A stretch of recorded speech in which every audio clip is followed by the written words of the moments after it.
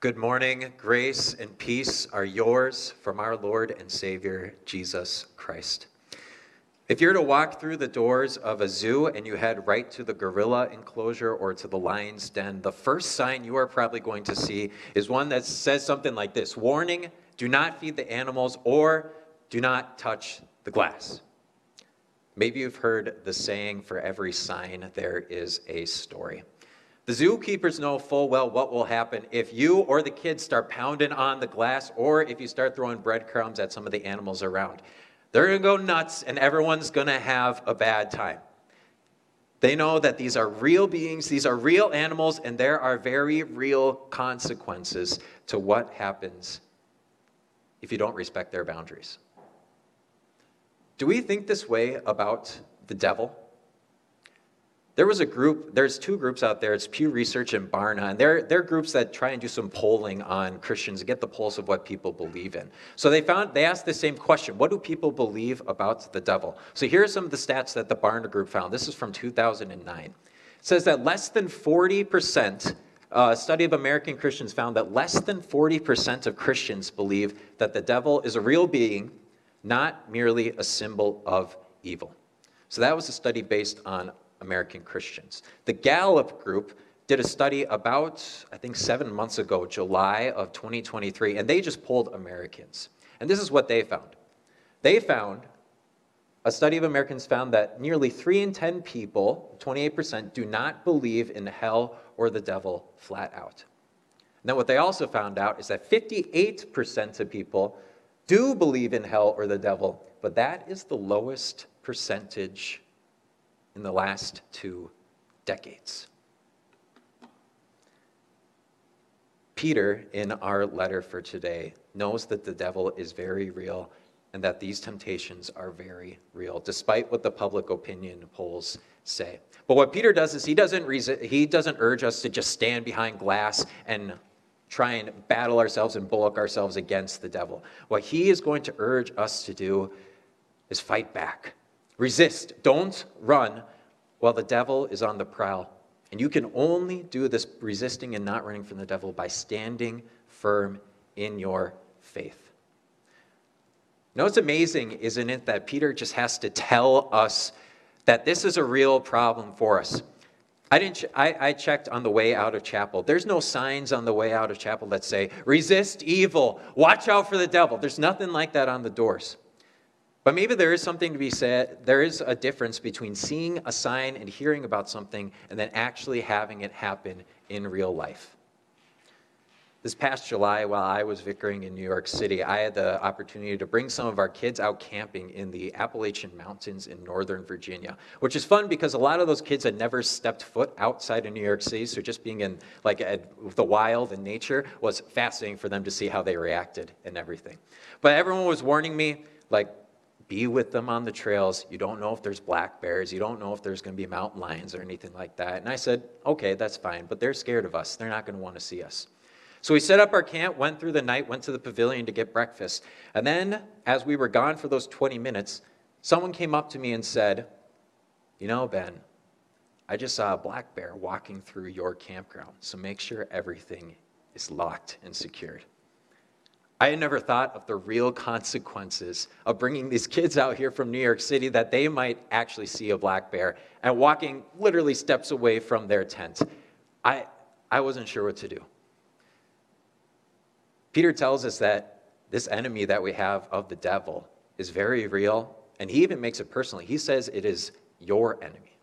He says it is your adversary. Martin Luther, when he was thinking about being tempted by the devil, he said this, that the prince of darkness himself has taken up combat against me. Luther took it personally. And I'm suggesting that you should take it personally too.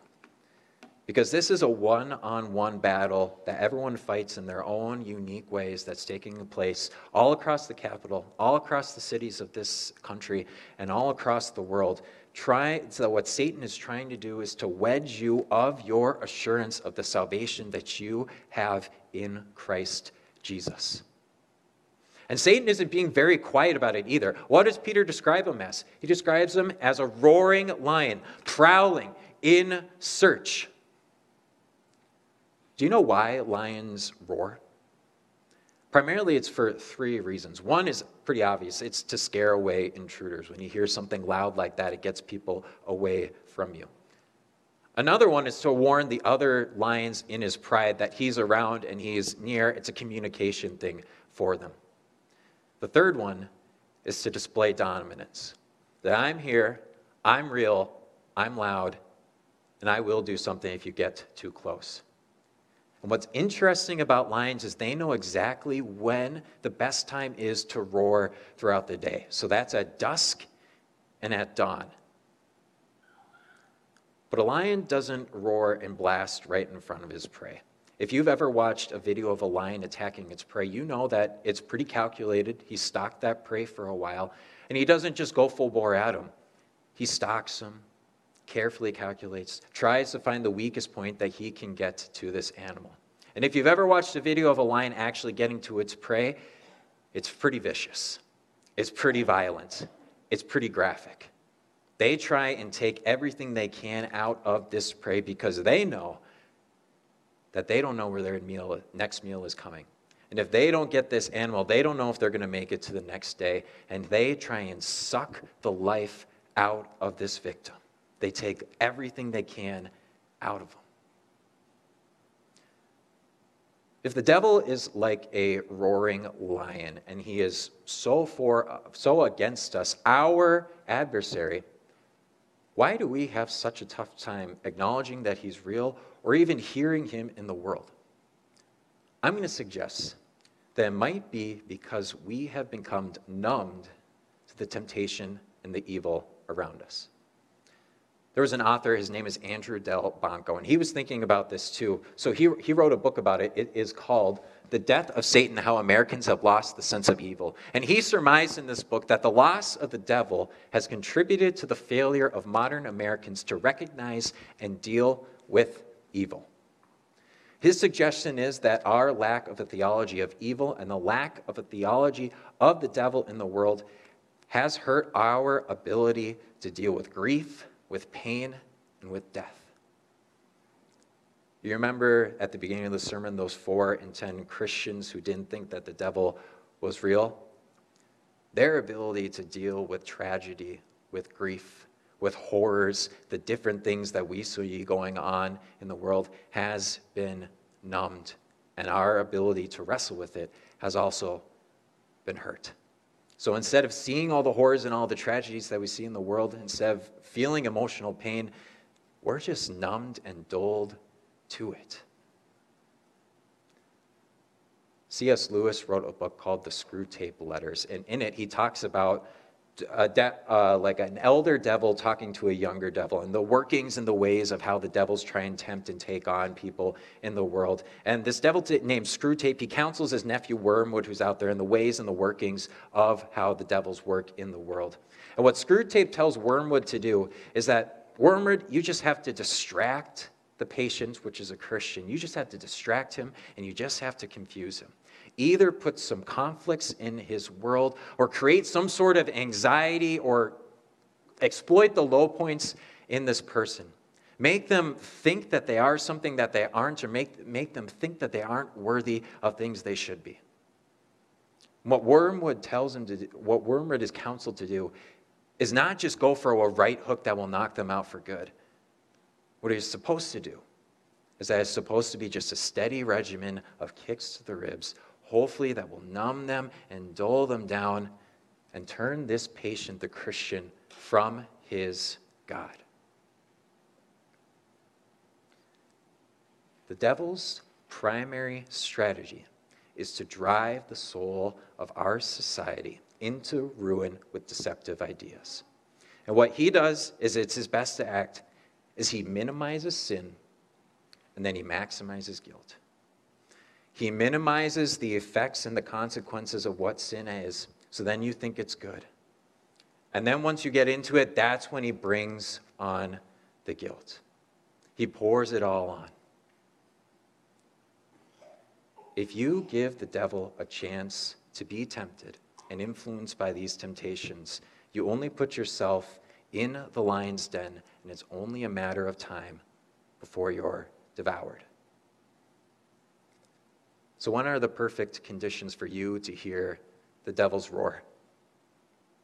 Is it during the week, Monday through Friday, or is it Saturday and Sunday? Is it right before you go to work, or is it after you've had a tough day at work?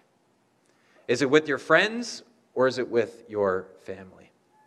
Is it after a long week of work and you just say, well, man, I just need to blow off some steam. I just need to let loose. I need to get all of these cruddy thoughts that are going on in my mind. What are the perfect conditions for you to hear the devil's roar? Do you know how to survive a lion attack? I did not either. So I want to show you guys, just in case for some reason in this capital there is a lion that gets loose. Here are the steps that you're supposed to take to survive a lion attack. What you're supposed to do is not to panic and not to flee. Don't get weirded out by it or anything like that. Be scared if you can, but don't panic, don't flee. Then what you're supposed to do is just step back slowly. Don't rush, don't run away because you're going to get got and then it's going to be bad after that. Step back slowly. And if the lion starts to charge, remain standing. Get big, make some noise, yell to drive it off. Get big, try and seem bigger than you actually are, so then maybe he'll be scared and not go after you. And if all these other 4 things fail, fight back. Peter says the same to his Christians too. He tells his church to fight back because that's the life of faith. Faith is battle. We are in, they call it spiritual warfare for a reason. The devil is constantly trying to batter and create chinks in the armor of God that's been placed on you so he can drive that wedge away from the assurance of salvation that you have in your Savior, Christ Jesus. But our battle has been won by what Christ did for us on the cross. And this devil, this lion who can roar and be loud and not bashful, he can roar. But the devil's roar is only something that can accuse, but it's not something that can actually condemn. Because your salvation has been secured by Jesus.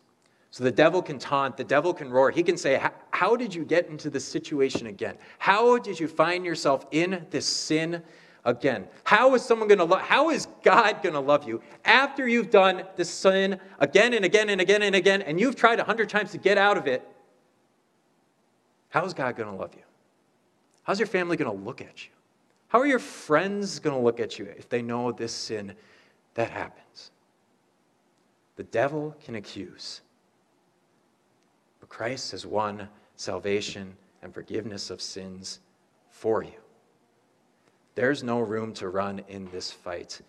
We have to fight. And fight we will. But we don't have to do it alone. We can fight because we have the scriptures that we have known from our infancy. We can fight knowing the words that we have learned in Bible study, the words that we've heard every Sunday and every Wednesday when we come to this place to hear God's word. We can fight back with the words of Christ that we've known so well. We can fight back in our baptisms, when we were made sons and daughters of the King, marked for eternity by God as his chosen children. Marked for sure as Christians so the devil knows especially who to go after, but marked with the forgiveness of sins in our baptism. We can fight back in the Lord's Supper when we confess with everyone who comes up before us that this is the body and blood of Christ, and this is the forgiveness of sins. Fight back with these measures. The next time the devil attacks, these are the 5 things I want you to do. This is how to survive when the devil attacks. The first thing you do is you don't panic or flee. Because you have been prepared from the scriptures that you've been taught since you were a baby boy and baby girl, and you are prepared for this. Cast all of your anxiety on him who hears you and listens to you and knows you by name. The next thing is you step back slowly. You can flee the temptation in front of you. And if you don't know how to identify it, ask a brother and sister in Christ who will be able to tell you, this is where sometimes you get tempted to do this. Help me out. See my faults. Help me become stronger in this faith. You can flee this temptation. And if the devil charges again and brings up the accusations against you, remain standing. Stand firm in your faith. Stand firm in your baptism. Stand firm in the assurance of salvation that you have from Christ Jesus. Yell to drive it off. Say, I am a baptized Christian. I am God's chosen child. I will gladly say that again and again and again. And if all else fails, fight back. Tell the devil to scram because he's lost. Jesus has won. He's defeated the devil. Because of that, you and I have eternal life with him. May God grant us the strength to go in this fight. Amen.